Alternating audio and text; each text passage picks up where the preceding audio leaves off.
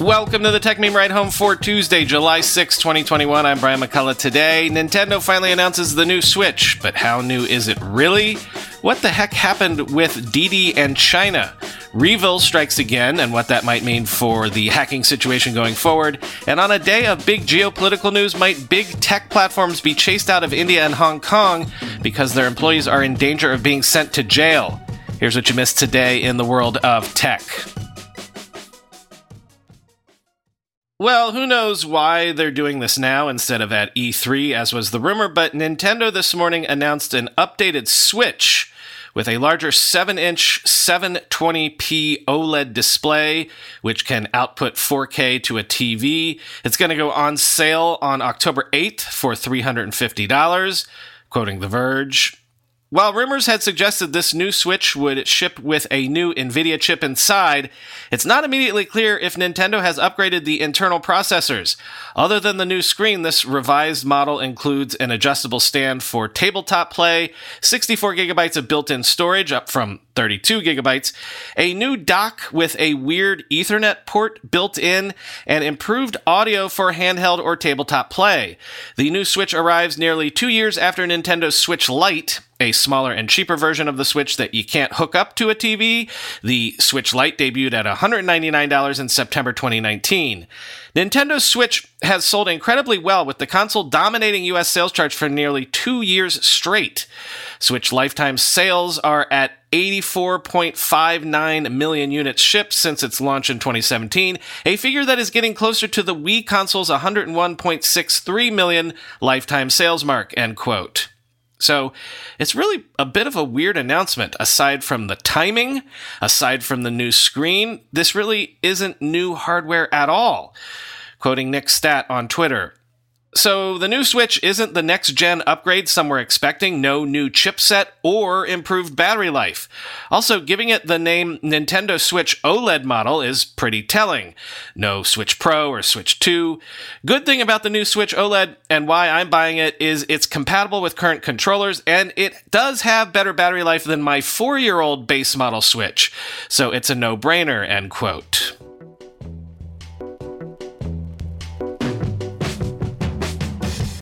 As I write these words, shares of Chinese ride-hailing startup Didi are down as much as 30% in pre-market trading after a Chinese regulator ordered Didi to be removed from app stores. The news wiped out $22 billion worth of market value. If you'll recall, we spoke about this briefly last week when the story was first getting rolling, but as often happens, this has evolved into something more. At first, the Chinese regulators just said the app couldn't sign up new users. Then they ordered Didi's app taken down from app stores completely. The equivalent would be if the U.S. government ordered Uber taken down from app stores. Didi is essentially the Uber of China, with around 380 million users in China. The Chinese government is claiming national security concerns for these moves, but you gotta figure there is way more going on here behind the scenes. Sources are telling the Wall Street Journal that weeks before Didi's recent U.S. IPO, remember again, that IPO happened less than 2 weeks ago, the Chinese regulator that eventually ordered Didi's app banned had suggested to the company that it delay its foreign listing. Quote, the company, facing investor pressure to list after raising billions of dollars from prominent venture capitalists, wrapped up its pre-offering roadshow in a matter of days in June, much shorter than typical investor pitches made by Chinese firms.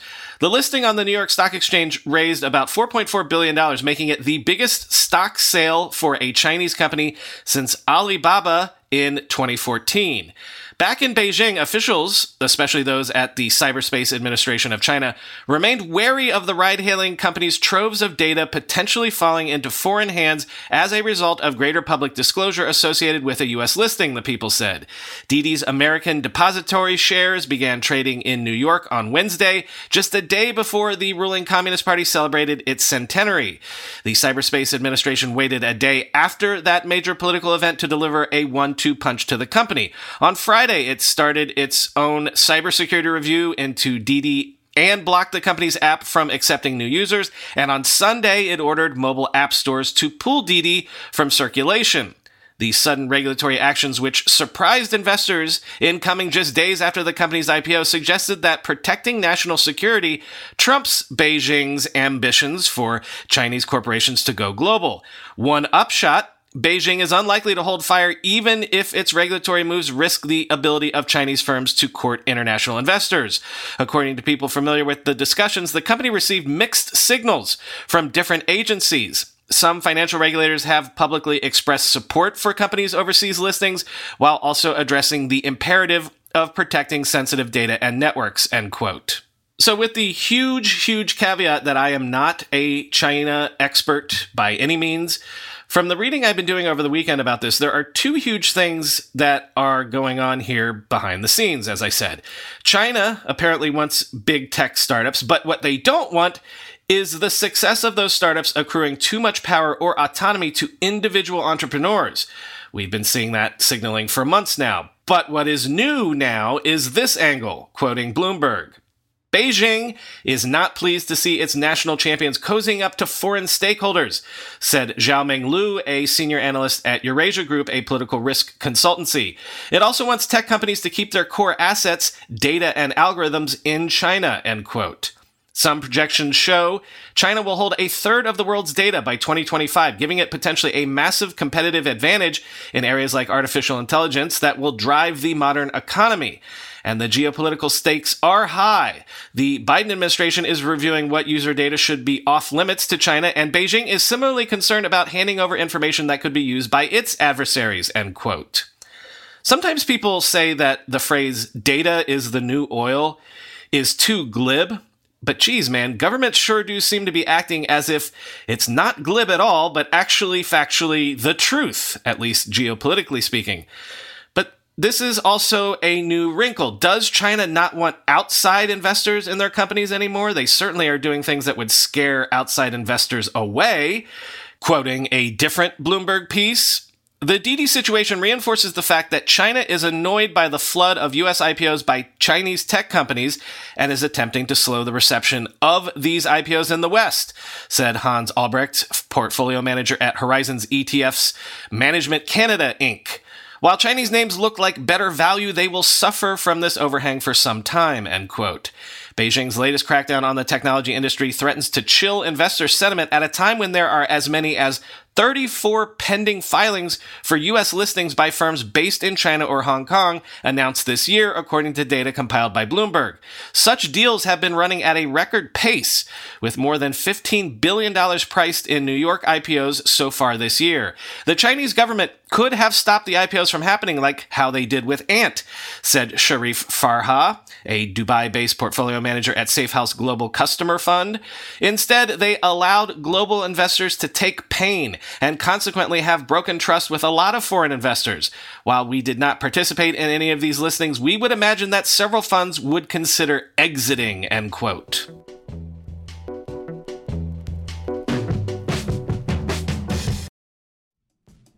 We're being sponsored today by a company on a product that longtime listeners know I have used for years and literally cannot live or at least work without it. 1Password. 1Password combines industry-leading security with award-winning design to bring private, secure, and user-friendly password management to everyone. Companies lose hours every day just from employees forgetting and resetting passwords. A single data breach costs millions of dollars. 1Password secures every sign-in to save you time and money, any device, anytime. 1Password lets you securely switch between iPhone, Android, Mac, and PC with convenient features like autofill for quick sign-ins. All you have to remember is the one strong account password that protects everything else. Your logins, your credit cards, secure notes, or the office Wi-Fi password. 1Password generates as many strong, unique passwords as you need and securely stores them in an encrypted vault that only you have access to.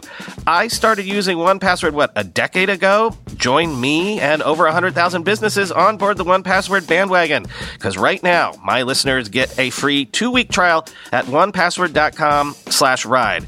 That's 2 free weeks at the number 1, the word password, all one word.com/ride. Onepassword.com/ride.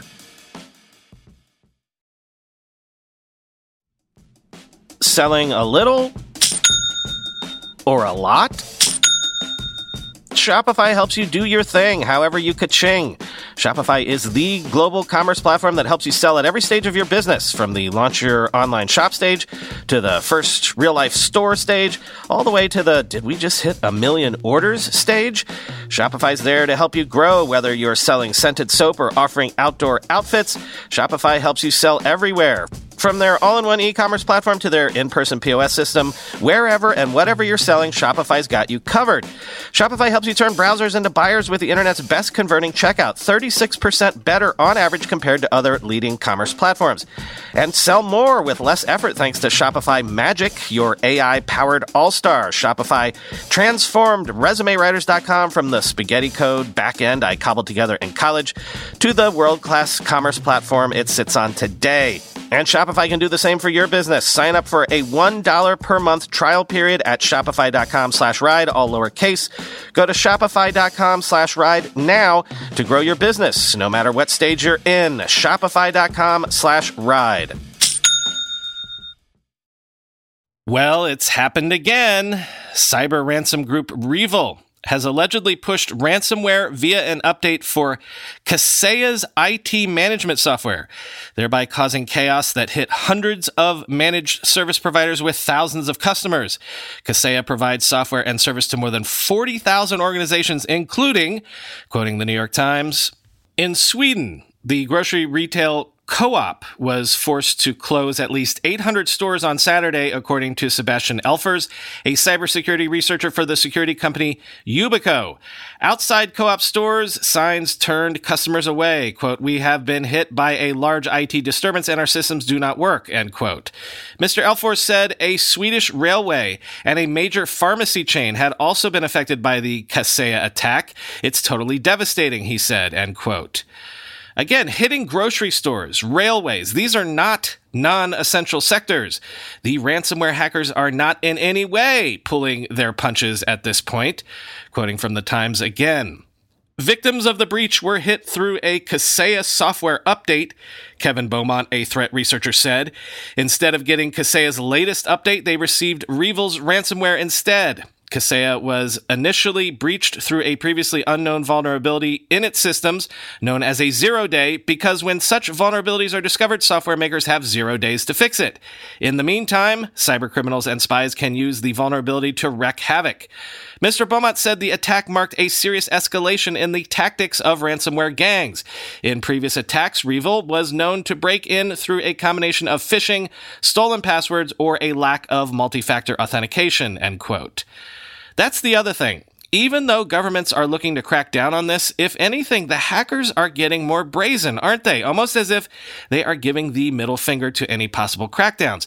And maybe I don't have to use the word allegedly, to be honest, because in a post on the REvil dark web blog, the gang has taken credit for the Kaseya attack, claiming it infected more than 1 million systems and demanding $70 million in Bitcoin for the decryptor, quoting the record. If honored, the demand would become the highest ransomware payment ever made.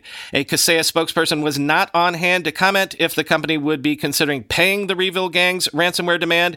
At the time of writing, the Kaseya ransomware incident is believed to have impacted thousands of companies across the world. The attack took place on late Friday afternoon, just before the extended July 4th U.S. weekend, when the REvil gang, or one of its collaborators, is believed to have used an exploit in the Kaseya VSA server to gain access to VSA appliances installed on customer premises.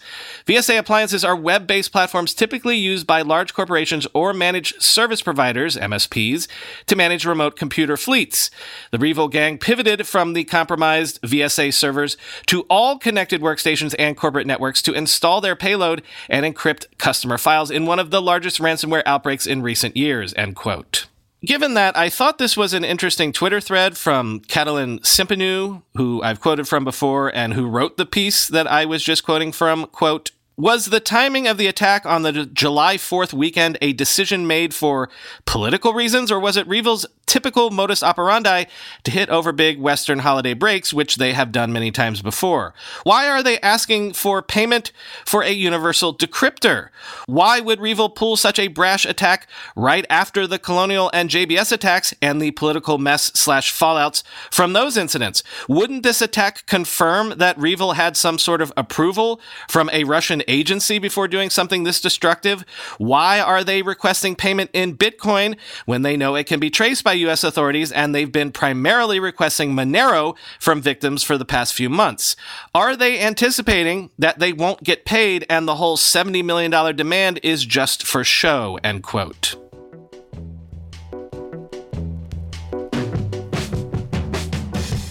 This has been a weird day where there have been 3 big stories with geopolitical implications to catch you up on.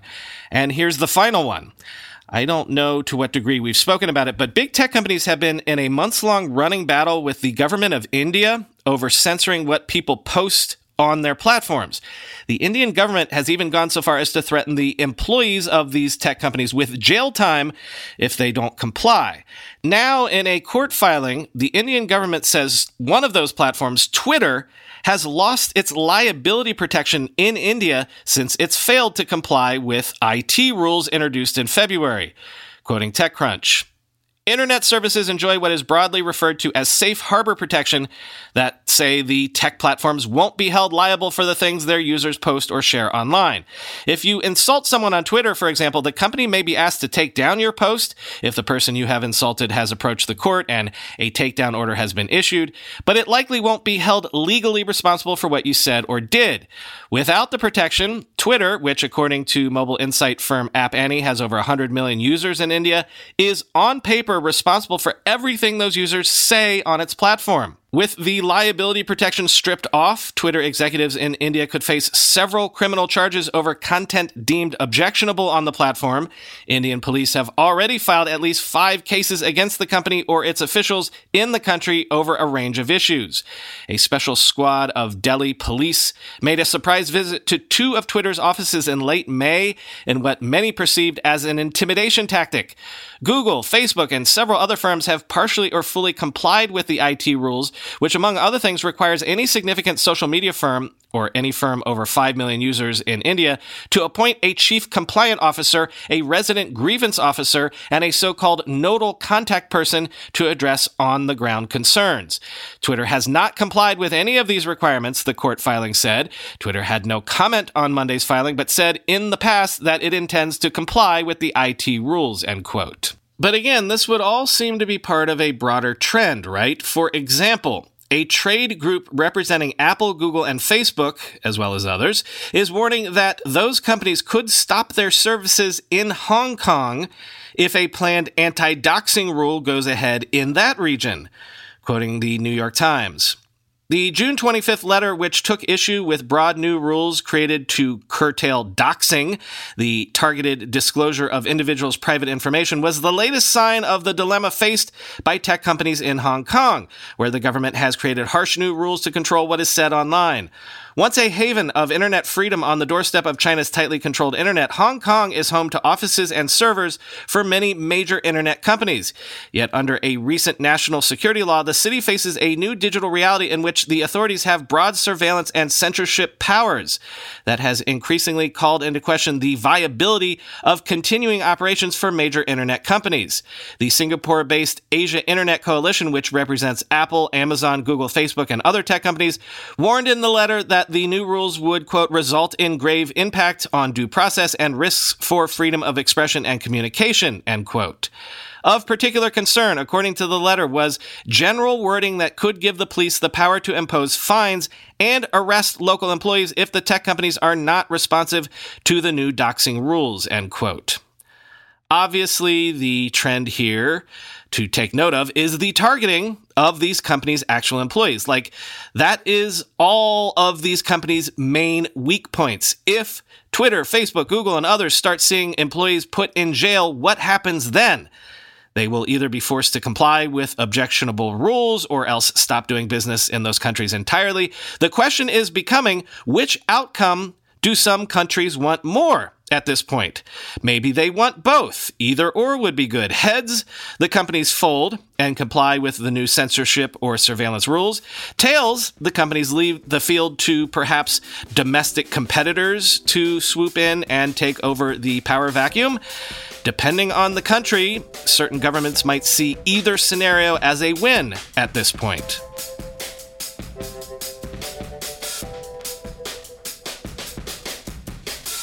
So if you noticed a change in sound quality, it is because I'm not in my usual studio. We're up in northern Michigan this week, so I've got a travel microphone. Among other things, also, this Airbnb that we're staying at, of course, wouldn't you know that while it's been completely quiet here since we've been here, right when I was set to record today, they decided to do bush trimming and leaf blowing with loud machines right under my window. That's not something I encounter often in Brooklyn. Murphy's Law in action, right? Talk to you tomorrow.